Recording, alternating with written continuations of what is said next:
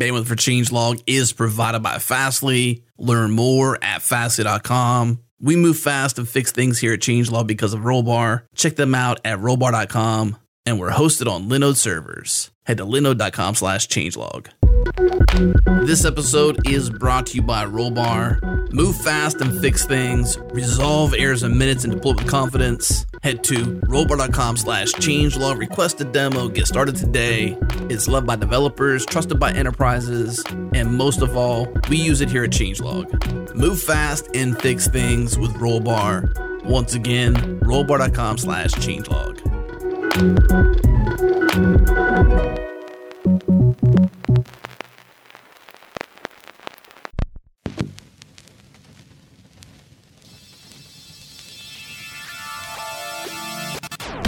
Welcome to JS Party, a weekly celebration of JavaScript and the web. Tune in live on Thursdays at 1 p.m. U.S. Eastern at changelog.com/live. Join the community and Slack with us in real time during the shows at the changelog.com/community. Follow us on Twitter. We're at JSPartyFM. And now on to the show. All right, well, welcome to JS Party, where every week it's a party in JavaScript. I'm Faraz. I'm going to be hosting this week, first week, and I'm here with three awesome panelists. The first is Suze Hinton. Suze, you want to say hi? Hello. Nice. And the second panelist is Nick Nisi. Hello. Cool. And then last but certainly not least is Alex Sexton. Hi, everybody.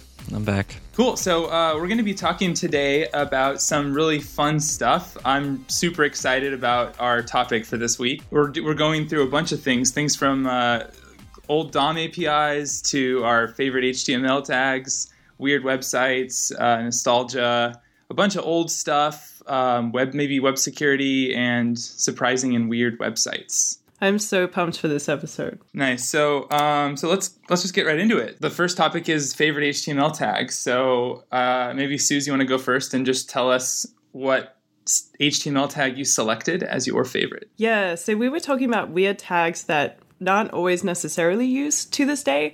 And so I went a bit nostalgic, and my favorite sort of weird old HTML tag is the map tag, where you make image maps, which are like super fun. So I think most of you were doing HTML on this panel back when image maps were really popular, right? Mm-hmm. Yeah, I never actually used one myself. Oh, really? No, yeah. Never used it. Image maps were the best for adding, what are they called?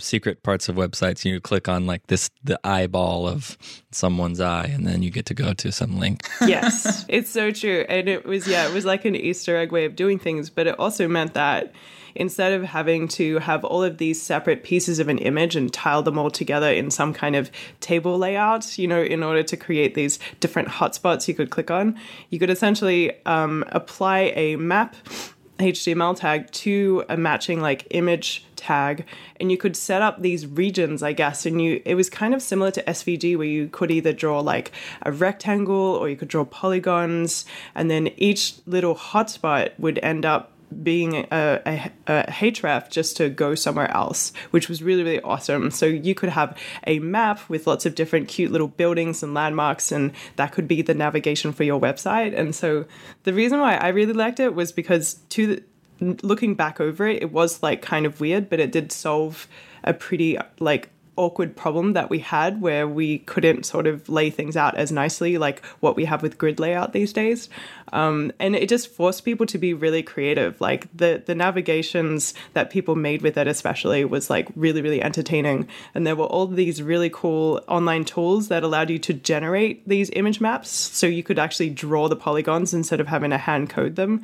And so there was this really cool culture of being able to push the limits of this HTML tag for sure. Suze, do you know, was this tag created before there were tables? Because I'm thinking like maybe you could simulate this with the table. You could have like an image in every cell, and then just make like slice up the image basically, and then put each piece into a cell in a table, and then you could linkify a few of them. That's really funny that you say that. I was thinking the same thing for us, and I went to check the historic records of the Space Jam website to see if that's what they were using, if they were using the map. but they are not. They are using a table and putting each image into cells. Oh, Interesting. Yeah, I should have researched that, but I'm not actually sure when it did come about. And I remember those days of creating like an entire layout and then using like slicing apps in Photoshop and things like that. But I feel like instead of image maps now, we still have table layouts a lot of the time in emails. And so each little region is like a clickable cell, I guess. So I guess we've kind of seen that approach live on in a lot of HTML emails, even if they're not using map anymore. Map was first introduced in the HTML 4.01 specification.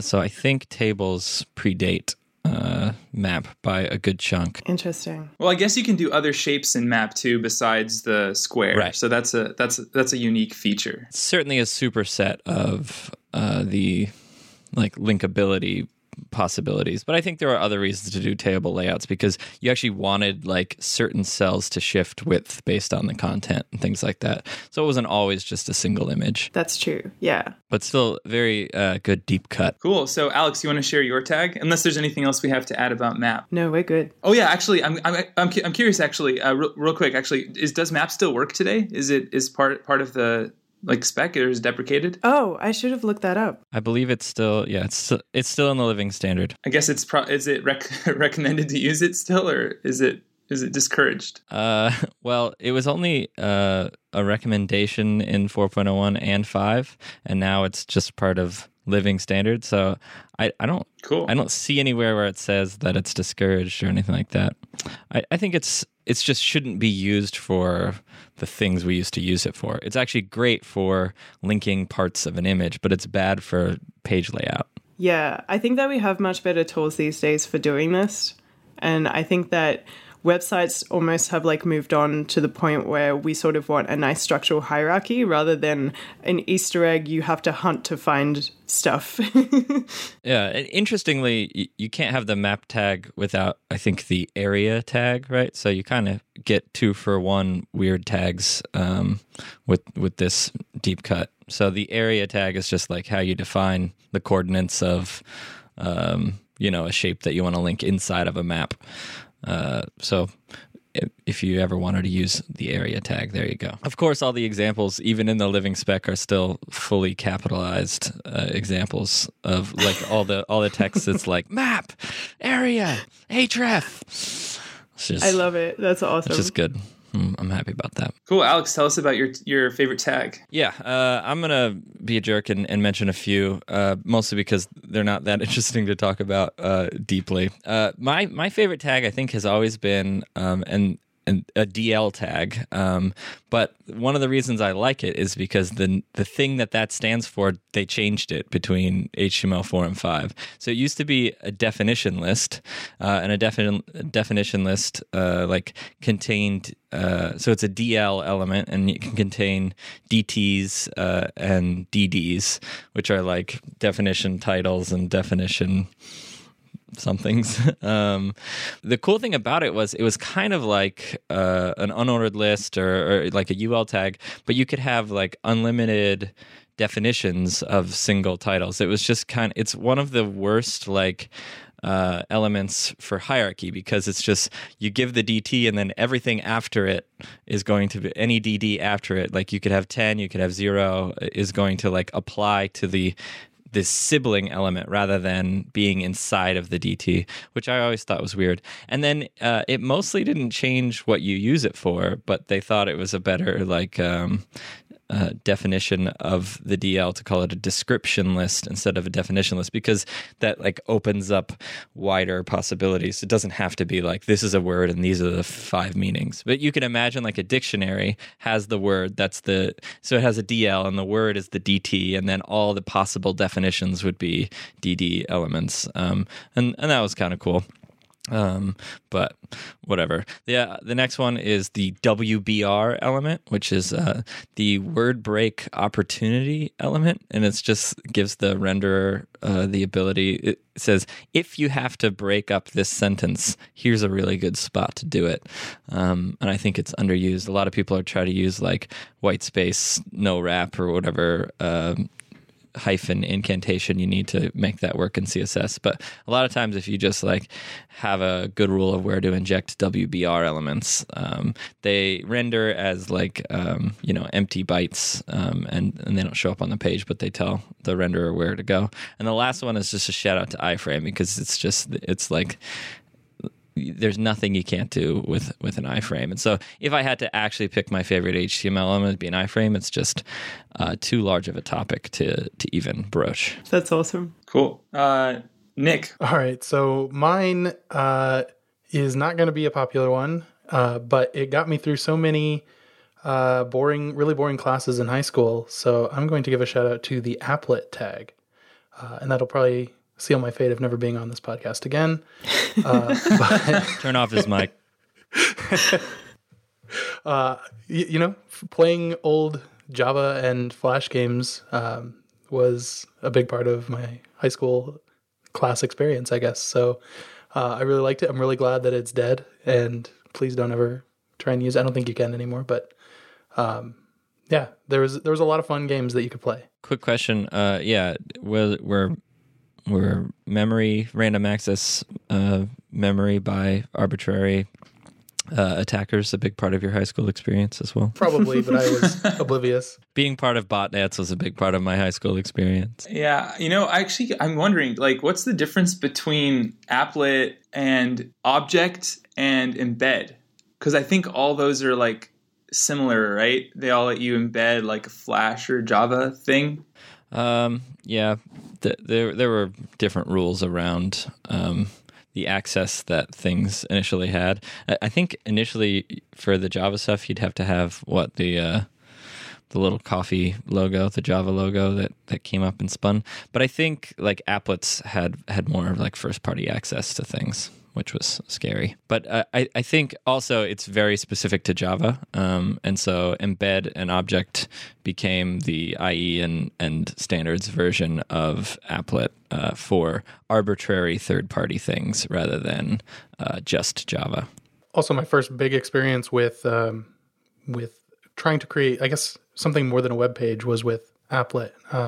In high school, my school, they blocked AOL Instant Messenger for a few days. And in that time, I was reading and learning Java, reading a book on Java, and there was a chat demo in there, and I was trying to make that work as an applet. I never really got it to work because I didn't know anything about what I was doing, but it was fun to play with that. That's great. I remember once I got a PC Mag, and there was like a Java applet in it with the source code.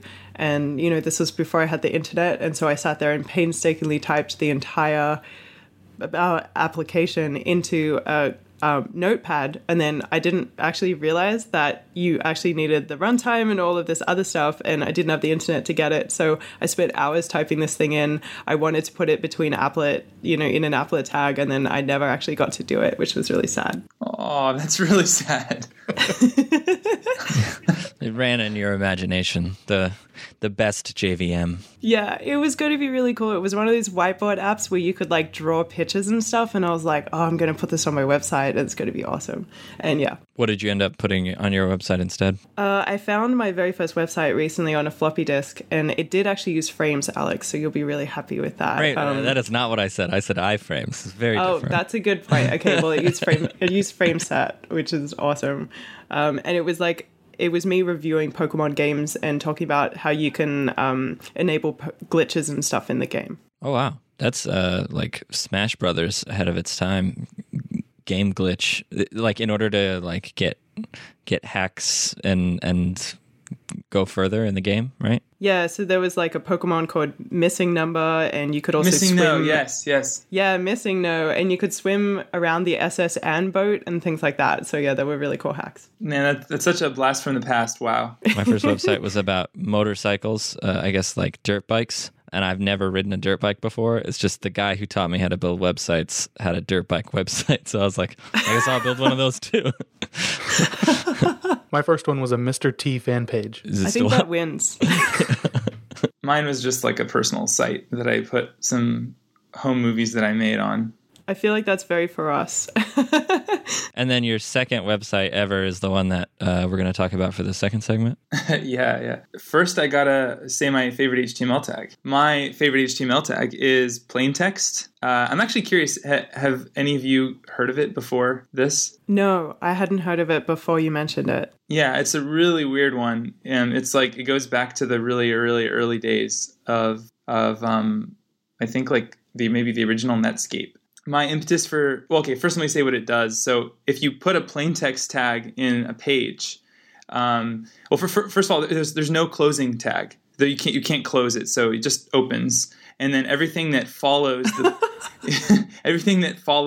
plain text tag, it just renders as plain text, and you can't stop it. So it just starts making everything after it plain text, and you can't undo it or close it. I feel like this is the ultimate injected script hack. Yeah, it's useful actually it was useful to me at one point in time and that's why I went looking for something like it, because when I was doing my company like in 2013, I had this idea to make a peer-to-peer content delivery network. Not too unlike what WebTorrent does today, but to do it as like a CDN that people would use to host their static content using WebRTC. And there was no service worker back then, so you couldn't stop resources from loading normally over HTTP and then try to load them over WebRTC without having the user like go and change the way they make their website. So like what I wanted to do was make it so that they could just add my script to their website, and then like at the top of their website in the head tag, and then I could prevent all the resources later in the page from loading. It wasn't possible to like wait till the ready event or to try to like select the elements and rewrite to change the source, remove the source attribute from the images or from the videos. It wasn't fast enough. Like the browser was actually doing those HTTP requests really quickly. Because I think it has this like does look parser. ahead, yeah. Look ahead, yeah. This speculative parser, yeah. It like finds anything that looks like an HTTP link and it just fires off a request or starts to open up the connection to the server and all that. So anyway, even if you stopped it, it was like too late. It was already wasting resources. So then I was like, okay, and there was no service worker, so it wasn't possible to like do this properly and intercept the requests and handle them differently. So like what we resorted to was the worst hack ever. We just would document.write the plain text tag into the top of the page, which would literally just break, like would just show the whole website as HTML. But then we would apply a style attribute to the plain text tag, which was display none. So it wouldn't show the HTML. It was like hidden, but it was there in the page. And then we did a regular expression over that, what is now a text node in the DOM. The whole source of the site is like a text node. We'd regex it, change all the source equals to like something else, like data-source equals, and then inject it back into the page. Amazing. And that worked in every browser? That worked in every browser, yes. In Firefox, it gave you a warning. It would warn you about how you're slowing down the page load by document write, preventing preventing the speculative parser from working. So it knew that like plain text did that and had a special warning for like not doing that. So it actually added like half a second of load time up front. So it wasn't really a good idea, but it was the only thing that worked. Just for reference, the HTML plain text element has been deprecated since HTML2, which is impressive. It was obsoleted in the spec in HTML5, so it's listed as deprecated, but I think it does not even mentioned anymore. So yeah, you shouldn't use it. It was never implemented in all browsers, but it sounds like all the big ones have it if you were using it to your advantage. Oh, interesting. Yeah, I just remember we tested the big four and it worked. I don't know if maybe Edge doesn't have it because that wasn't even out then. I don't know. In general, you probably want the pre-element. The interesting thing about it is you kind of said it already, is like you don't need the closing tag, And that's because you can't have the closing tag, because once you're in plain text, the closing tag would be plain text. Like, it can't be parsed anymore. Like, it's impossible to have a closing tag. It's not that it wanted, like, it's not that that's like good. It's just that it must be that way. I love it. Yeah, I'm thinking like the thinking of this tag must have been to, if you're trying to serve like HTML source that was readable by the user, then you could start that with a plain text tag or something. Then the browser wouldn't interpret it as HTML.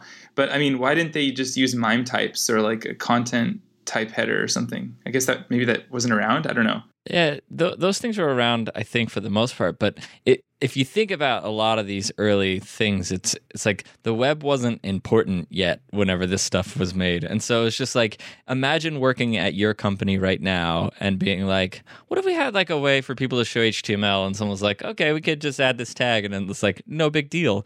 And then like later, the world relies on your technology. And it's like, hey, no one thought this out. And it's like, yeah, no one thought this out. I don't know. It's just so old that like they didn't have to consider how ridiculous it was. I think it's just like it kind of worked.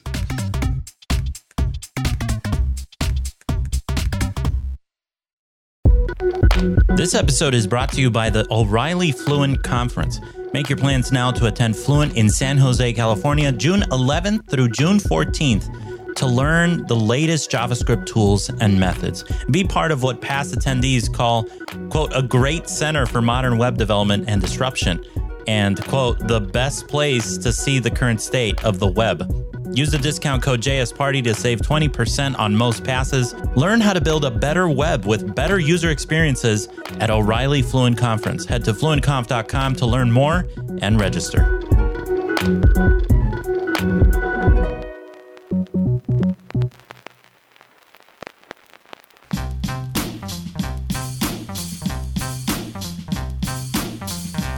We're going to go right into our second topic, which is the annoying site.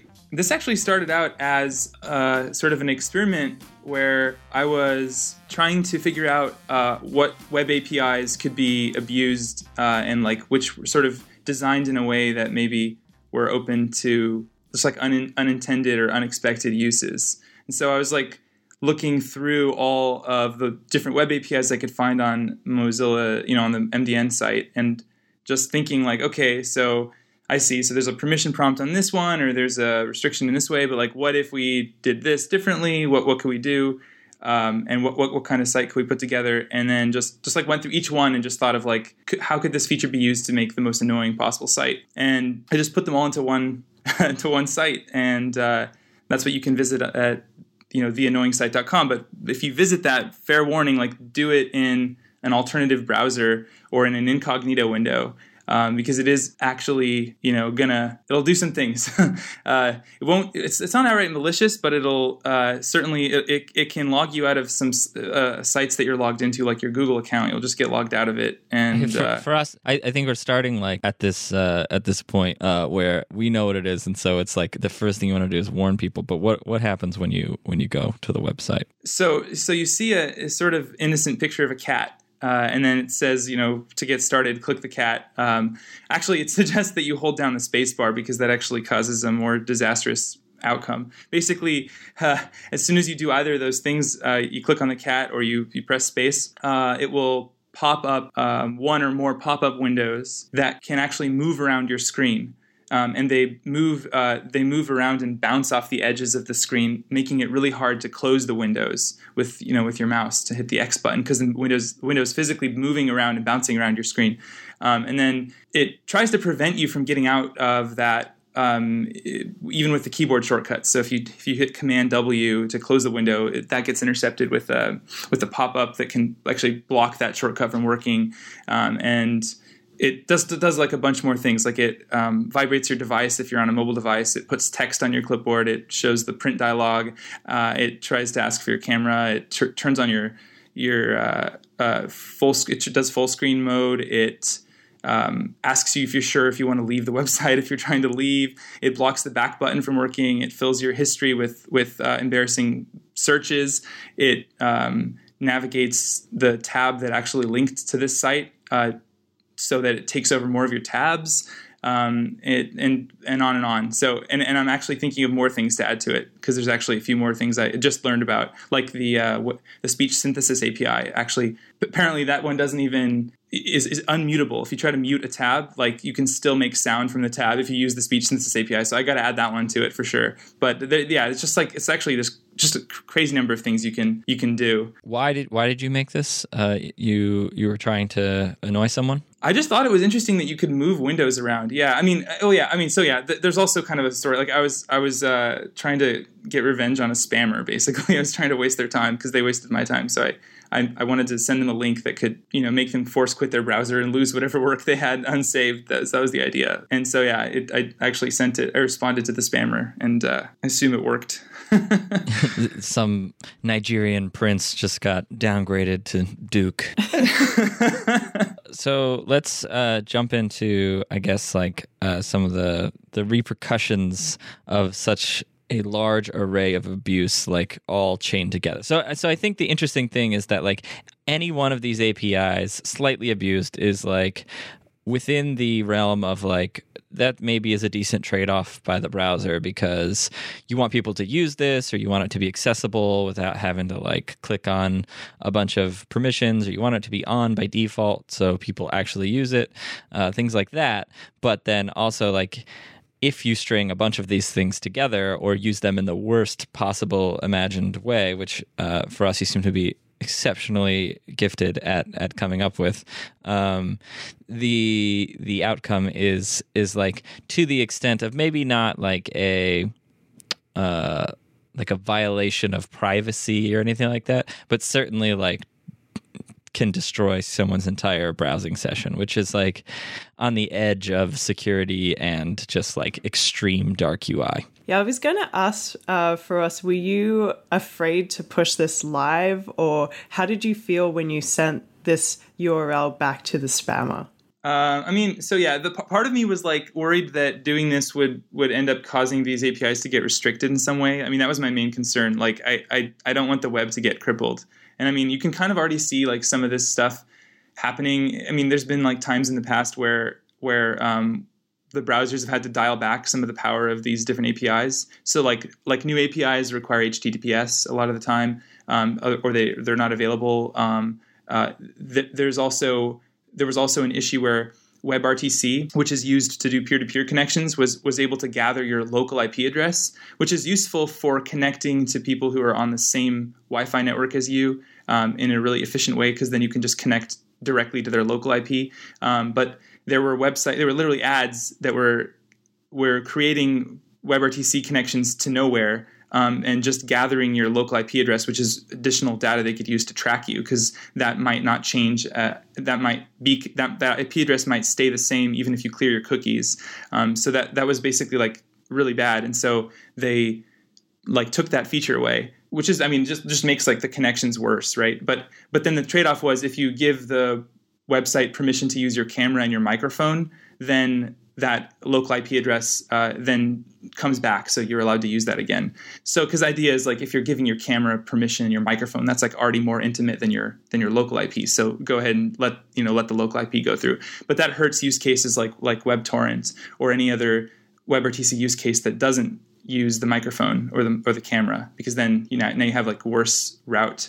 And then there's like, I'm trying to think, there's like a few more cases like this on the IP address, just because that's interesting. Like the other interesting thing about that and maybe a bunch of these are, you can't really pop up to normal users, this site would like to know your local IP address, right? That doesn't mean anything. You can say this site wants to access your camera or your location, and that means things, but this site wants to know your local IP address is just meaningless. And so how does a browser solve for that? Like, they can't necessarily do that easily. The whole thing reminds me a lot of EverCookie. I don't know if you remember that. This is a similar type of project where like cookies can be cleared, and browsers are doing a better job of like allowing people to block third-party cookies and things like that.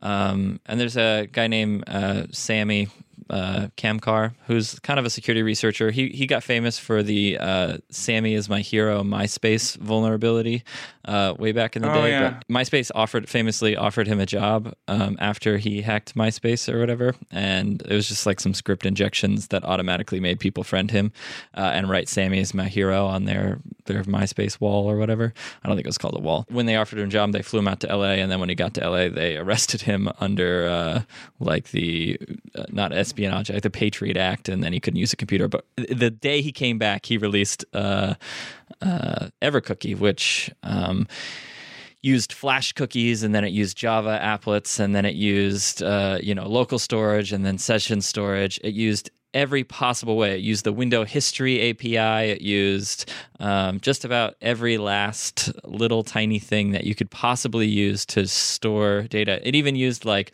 old exploits in Java that you could run in order to accidentally leak memory into other parts of the system. So the only way whenever Evercookie came out to not have the data permanently stored was to delete your browser and reinstall it. And even then, unless, like I think Safari, you could be in private mode and just restart it. The idea was not that people would use this, though they did. Advertisers immediately started implementing Evercookie as part of ads that they do.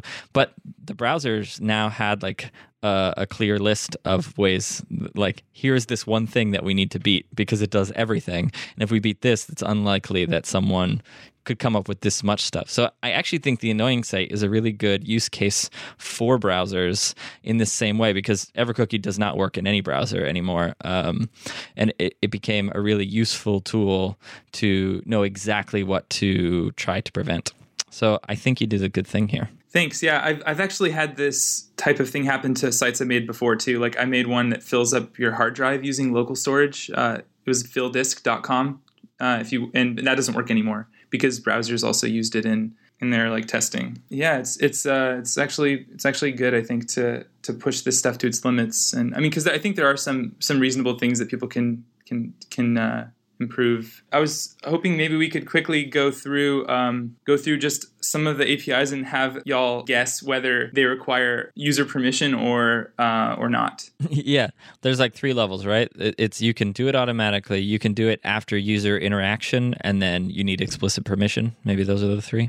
Yes, those are the 3. Yeah. So user interaction means like any kind of event that is explicitly the user is interacting with the site. So that doesn't include things like scroll. Or mouse move, because those are going to happen like way too easily. Just things like clicks, taps, or key presses. So that's considered user initiated gesture. Only because you mentioned it, and it was super interesting when I saw you give a talk about this. You mentioned mouse move just now. I did not know that if you move a browser window under someone's mouse, so technically like there is a differential in the browser window and the mouse, that mouse move is fired the same. Like the mouse is not moving, the browser is moving. And you said that the mouse move fires the same as if you were moving the mouse over it. And I just thought that was interesting enough to tell everyone. It's quite useful to know that you can make a browser window follow the user's mouse around by using that trick. Anyway, so let's go through this. So it's I'm going to be pretty quick because I have a like decently long list here. So open a pop-up window. That one's definitely user interaction. That's the first user interaction. That's like the poster child of why like pop-up blockers work on this whole thing of like an event must be explicitly tied, right? Yep, that's right. Okay, cool. Okay, what about if you want to vibrate the device? Actually make the phone vibrate. I don't want to be the only one answering, but that one's free. Yeah, I feel like you need no permission for that. Yep, that's correct. Yeah. So actually ads used to vibrate people's devices. I think they now restrict it to the top level domain, but yeah, it's crazy. Okay, next one. Say you want to focus a window. So this is going to be like a pop-up window that you've popped up in the past, and you want to focus it, bring it to the front. Yeah, as long as you control it, there's no permission needed. Actually, you need to do that in a click handler, in my experience. If you popped up the window in a click handler, then even to like refocus the old one, you need another click? Oh, I haven't tried that, but to refocus the pop-up window once the main window's been refocused, to go back to the pop-up and bring that to the front, that would require user interaction. Interesting. I think I've seen that with PayPal actually. So there are times when the modal didn't work and it was a pop-up instead. And then if you just refocus back, it would end up having to make you click to go back to it. And I remember that kind of loop. So it reminds me of that. Okay, what about copying text to the user's clipboard? Ooh. Gesture. Yeah, I think that needs an action, right? Yeah, That's still right. abused a lot though, because when you copy a paragraph from like a news website and then when you paste it, they've like inserted an extra bit into your clipboard. I hate that so much. Did Flash have different restrictions with that? Like, could you do it without any kind of gesture? I believe that also required a gesture. Okay, what about reading text off of the clipboard? So the user copied some text from another program on their computer, and then they go to the site. Can the site read the text? I think that's never, right? Not anymore, actually. So there's a new API that lets you read it, but it requires explicit permission, of course, because you could have copied like a password or something from another app. What's the API? It's like navigator.clipboard something or other. I don't remember. Okay, what about showing the print dialog? Like, do you want to print this web page? That one is free. How do you know all these, Alex? I'm just intuiting. He's just very confident. Well, if you think about like how print dialogues work, a lot of times you click on some link on a bank website and it brings you to a page, and then like 4 seconds later a print dialog pops up, right? So that just implies to me that there was no user interaction. But it stops everything, right? Yeah. So it's like freezes the event loop while the dialog's open. And the other thing that's cool is cool depending on your definition of cool, but it actually prevents you from closing pop-up windows, because what you can do is Command W is actually blocked. You can't intercept that and prevent that from closing the window. But you can open up a print dialog when the user presses Command, and then that will actually prevent the W from closing the window. But then all your windows stop moving around the page, right? Yeah, that's the downside. Yeah. Okay. What about turning on the user's flash? The flashlight. No idea. I don't know this one. Yeah. I assume user interaction, right? I hope. Oh, wow. No, user interaction would be, I think that would not be enough. I don't know. So it's actually, first you have to get camera permission. And then once you have a camera object, you can turn on the flash. It's more for like a camera app to be able to expose UI to the user, to let them select the like camera settings. Like, do they want to turn the flash on or change the zoom levels and stuff like that. Okay, what about triggering a file download? No permission required. It takes one interaction, but then after that, it's free. I don't think you need anything. Yeah, Suze's right. Yeah, you get one free file download, because you've seen those sites that go 5, 4, 3, 2, 1, and then the file downloads. It's the same thing that you said. It's similar to print, basically. A new page can just do it, but only once. And then further file downloads need additional user interactions. So I got it exactly backwards. Yeah. Okay, and then here we got a lot more, but I don't know if we have time, so I'll just throw in maybe a couple more, the most interesting ones. Okay, what about if a site links to your site, and someone clicks that link to load up your site in a new tab. So the linking site used target = blank to open up that in a new tab. Can your site navigate the site that linked to it, like take that tab to another location? Yes. It has access to the window object via the referrer, unless they use the no referrer attribute. Yes, that's right. Yeah, the it's called window.opener, and it gives you a pointer to the window of the other tab. And fun fact, actually, both the tabs are going to have the same event loop. You need the ability to access the other tab's window object synchronously. So the two sites on different origins are actually sharing an event loop. Wow. And this is a huge security hole as well. Like, a lot of sites are vulnerable to this. Yeah, this is why the redirect pattern is pretty common, to throw a middleman in between. On, like, if you click on Slack, it's like slackreader.com/ the actual URL, all that kind of stuff, just to like make sure this never happens. Same with Outlook and a bunch of others. It's just surprising that you can combine. I think it's surprising that you can combine all these things into like one event handler. So like the one click can do all the things. I'll say kind of the meta benefit of all this is that because this page is so annoying and bad, you can take other security vulnerabilities. So I try to report as many vulnerabilities as I can. A lot of times they're not that serious, like an open redirect or something like that on some web page. It's like, oh, this allows me to put in arbitrary JavaScript, which allows me to do a window.location, which allows me to like link someone to a page that will redirect them somewhere else. And a lot of times we're like, oh, we don't consider that that harmful or whatever. But then you stick the annoying site into the redirect and they're like, oh, this is serious because someone went to our website and now they're at this terrible, terrible website. And so it actually has been helpful in people taking things like open redirects seriously. In my experience, in the 2 weeks I've been adding it into things. So good work.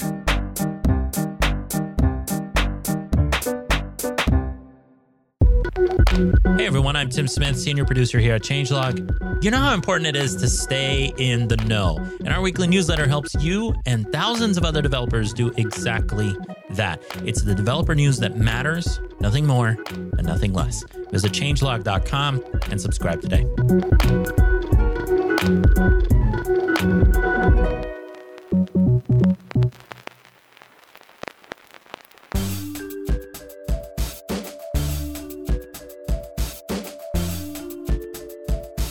Cool. So let's talk about our favorite weird website now. So I want to get into like the nostalgic old web stuff. Back when the web used to be weird, back when the web used to be mostly full of like bizarre stuff. Maybe that stuff's still out there. I don't know, but it does certainly feel to me like the web is less weird than it used to be. Maybe that's just because maybe there's more weird stuff, but maybe like the other kind of corporate normal world internet is like more present, so we don't see the weird stuff as much. I don't know, but anyway, weird websites. Let's talk about them.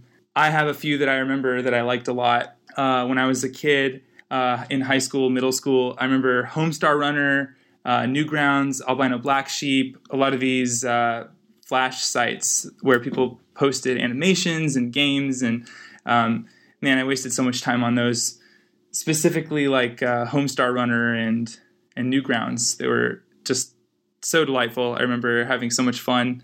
And yeah, the web couldn't really do anything like that back then. So everyone used Flash for that, and it was great. It meant that we had sort of like pseudo video type animations, and there's some really like a ton of creativity just came out of that. I think, and it even actually I think people used to actually upload videos that were like encoded in some really bad format and play them back in Flash Player too. So like there was even videos, like early internet videos on some of these sites done via Flash. Like Star Wars Kid and like all the originals. Yes. Yeah. Yes. I think it's really interesting that there's all this creativity back then with technology like Flash that wasn't necessarily free or as open as like the open web is now. And you could do a lot of this stuff today, but maybe I'm just old, but I don't see as much of that now that it's free and open and much easier, much lower barrier to entry. You just don't see it as much, which is interesting. Yeah, I guess you can just record a video on your phone and post it rather than have to learn Flash in order to encode it and then upload it with its own custom UI. Yeah, but including things like the cartoons on like Homestar Runner or Albino Black Sheep. I remember watching a lot of those, but I don't see a lot of like HTML5 cartoons. I don't know if I've seen any. Well, I mean, there's still plenty of cartoons on YouTube, right? Yeah, that's true. I think it's that classic form of like, the existence of constraints is what forces people to be super creative. I think that's how that conversation right there can be summed up. And I really enjoyed that time of the web a lot. I was a Flash developer, and so I was so heavily inspired by David Firth, who made Salad Fingers and a bunch of other super dark Flash animation videos. And it made me want to be more creative with Flash because, at the time I was a Flash developer making banner ads for the internet. And, that was where capitalism really started ruining all of this creative stuff. So that was really good for me to have on the side to push me to still do silly things in Flash at the time. Real talk, did you make the Punch the Monkey to win a prize banner ad? No, that was not me. And I feel like I sleep at night well knowing that wasn't me.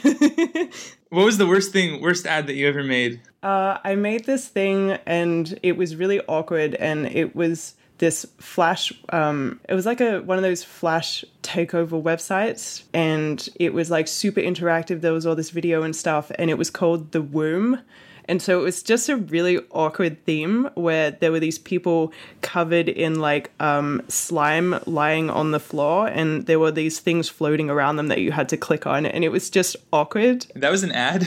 Yes, that was an ad. Did everyone do Flash for us? Did you ever do any Flash development? No, I never actually learned how to do Flash development. I didn't really do proper programming until like later, and then I just learned JavaScript. I did collect Flash animations, and I put them onto a website that was kind of like a knockoff of Newgrounds. It was all my favorite stuff, just Pirated rehosted it basically. Yeah, you can tell how, I started out as a, anyway. Yeah, actually, that's maybe a side conversation, but we were talking a lot about Flash, and I built some Flash stuff. I think one of my first real web pages was my sister's soccer team's web page, which is fully Flash, and I would like go to the games and keep stats, and then it was like something to build a website for. But I pirated the entire Adobe suite and learned all that stuff, as a young kid. I'm sure downloaded like 1,000 viruses on my computer. But like, did y'all start with like legit copies of the Flash runtime or builder or whatever, or did everyone pirate it? Is that everyone's history? Yes. Once I got a full-time job, I did actually try, but in Australia, if you wanted even Flash, it was $3,000. It was such, and that's in Australian dollars too. It was such an amazing amount of money. And so I would say that there was a huge pirating scene in Australia, because if you wanted the master suite of Adobe apps, it was $10,000 at the time. And this was back in 2004. So it was just a horrendous amount of money. Even back then, it seemed like Adobe had to have known that every kid, but like we were talking about free and open. I think, Nick, you brought that up. I think at the level of piracy that was going on with Adobe, it was essentially free and open. Is that fair to say? Like until Creative Cloud, that seemed like it was the case. That's funny, because while I was saying that, I was thinking back to my time like playing with Flash and those tools, and I totally got like a pirated copy of that, and it didn't even register that that's how I got into it too. Yeah, let it be a lesson to people, like let kids use your stuff for free, and it will become ubiquitous and eventually die. Suze, did you have more? You brought up a bunch of Flash stuff. Did you have any other ones that you want to bring up? Yeah, I had one last website really quick, and it's called procatinator.com. So it's procatinator.com, and it essentially takes a GIF of a cat, it full screens it, and it finds a super appropriate matching song to go along with it. And every time you refresh the page or every time you click the button for another cat, you just get another random one. And I just love it so much. And if you want to know my favorite one, it is Cat 124, which is a bunch of cats playing ping pong, and the song is just the best match. So to be clear, you memorized the like unique ID of that specific cat? Is that like 124 it's is only the digits? Sure. Yeah. Okay, but still. Yeah, so Cat 124, check it out. It's a great way of procrastinating for sure. Nick, did you share yours yet? Not yet. So I put two down. I guess one was I couldn't even remember it. YTMND, and I don't know if I would say it's it was my favorite site, but everyone just sent these videos or these sites to everyone in school all the time, and it was just these horrible sites that had repeating animated GIF backgrounds and then auto-playing music, and they were just completely random, and I never understood it, but they were fun. Some of them, I can't think of a specific one, unfortunately. I don't even know if the site's still up. Yeah, there was like a Sean Connery one that I remember for sure. It stood for "You're the Man Now, Dog." Wow, I never knew that. It's from that I think it's a movie with Sean Connery. You're the man now, dog. That's the best I could do. You had another one, Nick? Yeah, the $1 Million homepage. Oh, yeah, I remember that. I remember when that was not completely filled out. So it was just a square of pixels, a million total pixels, and it was $1 per pixel, and you could pay whoever hosted the website $1 per pixel to own those pixels forever, and then you could put whatever you wanted up there. All of the ads that are on there, I guess, are from that era. I don't even know when it ended. Probably 2004-ish. it was pretty interesting seeing that, and just like a pretty cool idea. I thought like, wow, that's a really cool idea to cash out at $1 million. And then, you know, I don't know if you were the same as me, but as soon as I saw that, I'm like, how can I do something similar? exactly. What way can I get people to pay me $1 for something tiny and useless but becomes popular? It reminds me a lot of Bitcoin and altcoins. Oh man, actually, one of my friends has $1 million homepage type thing where you pay with his cryptocurrency. So that's actually not too far from what people are doing. There you go. That's how you buy in. I actually had an idea to do a 1 million voxel homepage instead of 1 million pixel. So you would buy voxel space in 3D in a like a Minecraft like world. So you'd go in and you could buy like basically effectively be buying a plot of land, and that would give you the right to build on that plot of land vertically and, you know, like up and down underground and up to the sky, and then you could put whatever like thing you want there and make it link somewhere. That's a pretty cool idea. And with A-Frame, you could do it. Yeah. I think I'm up next. Yeah, everyone else is gone. I have a few that I like. None are that cool. If anyone asks me to this day what my favorite game is, I'm not lying when I say this. It's the helicopter game. It's just the best game.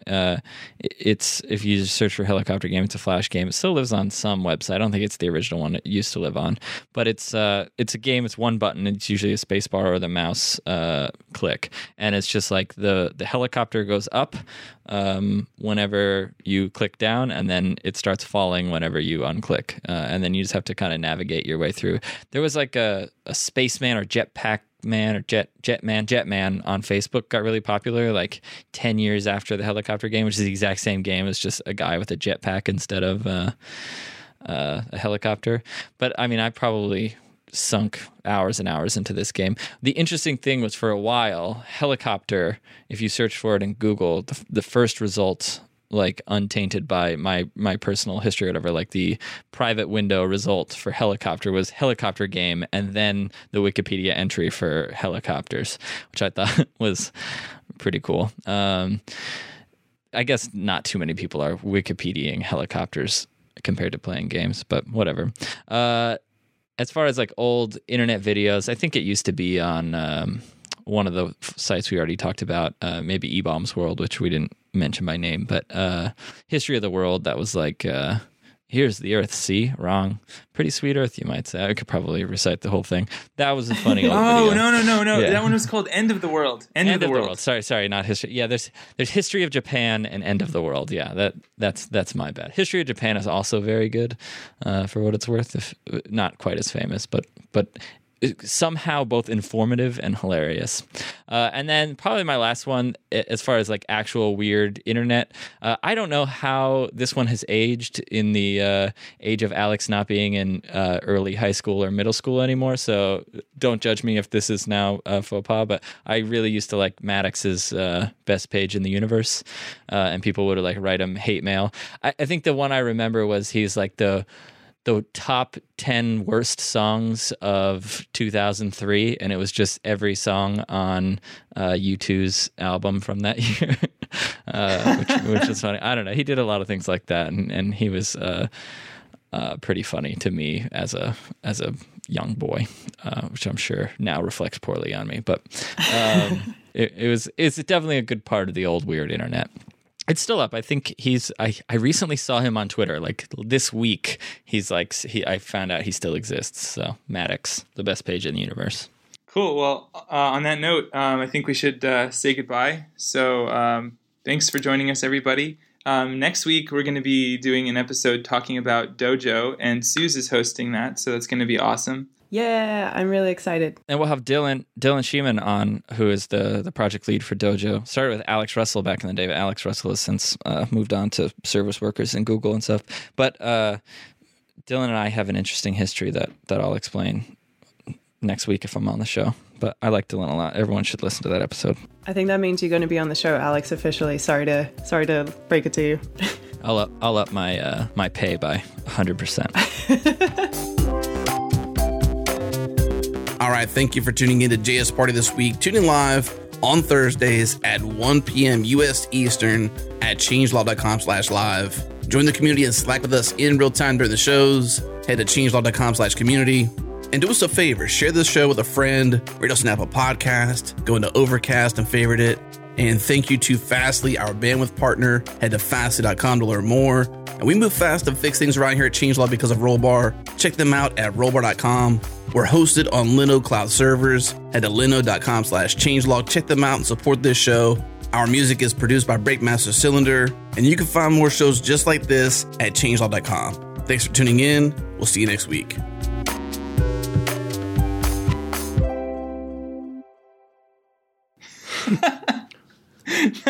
Most awkward goodbye. Why was I the only one? Yeah, what the heck, guys? Come on, say goodbye. I was like, bye. Oh, because they're going to cut that out anyways, so. Fine. Hey, but it's called socializing. That's not what I'm here for. I'm not anyone's friend.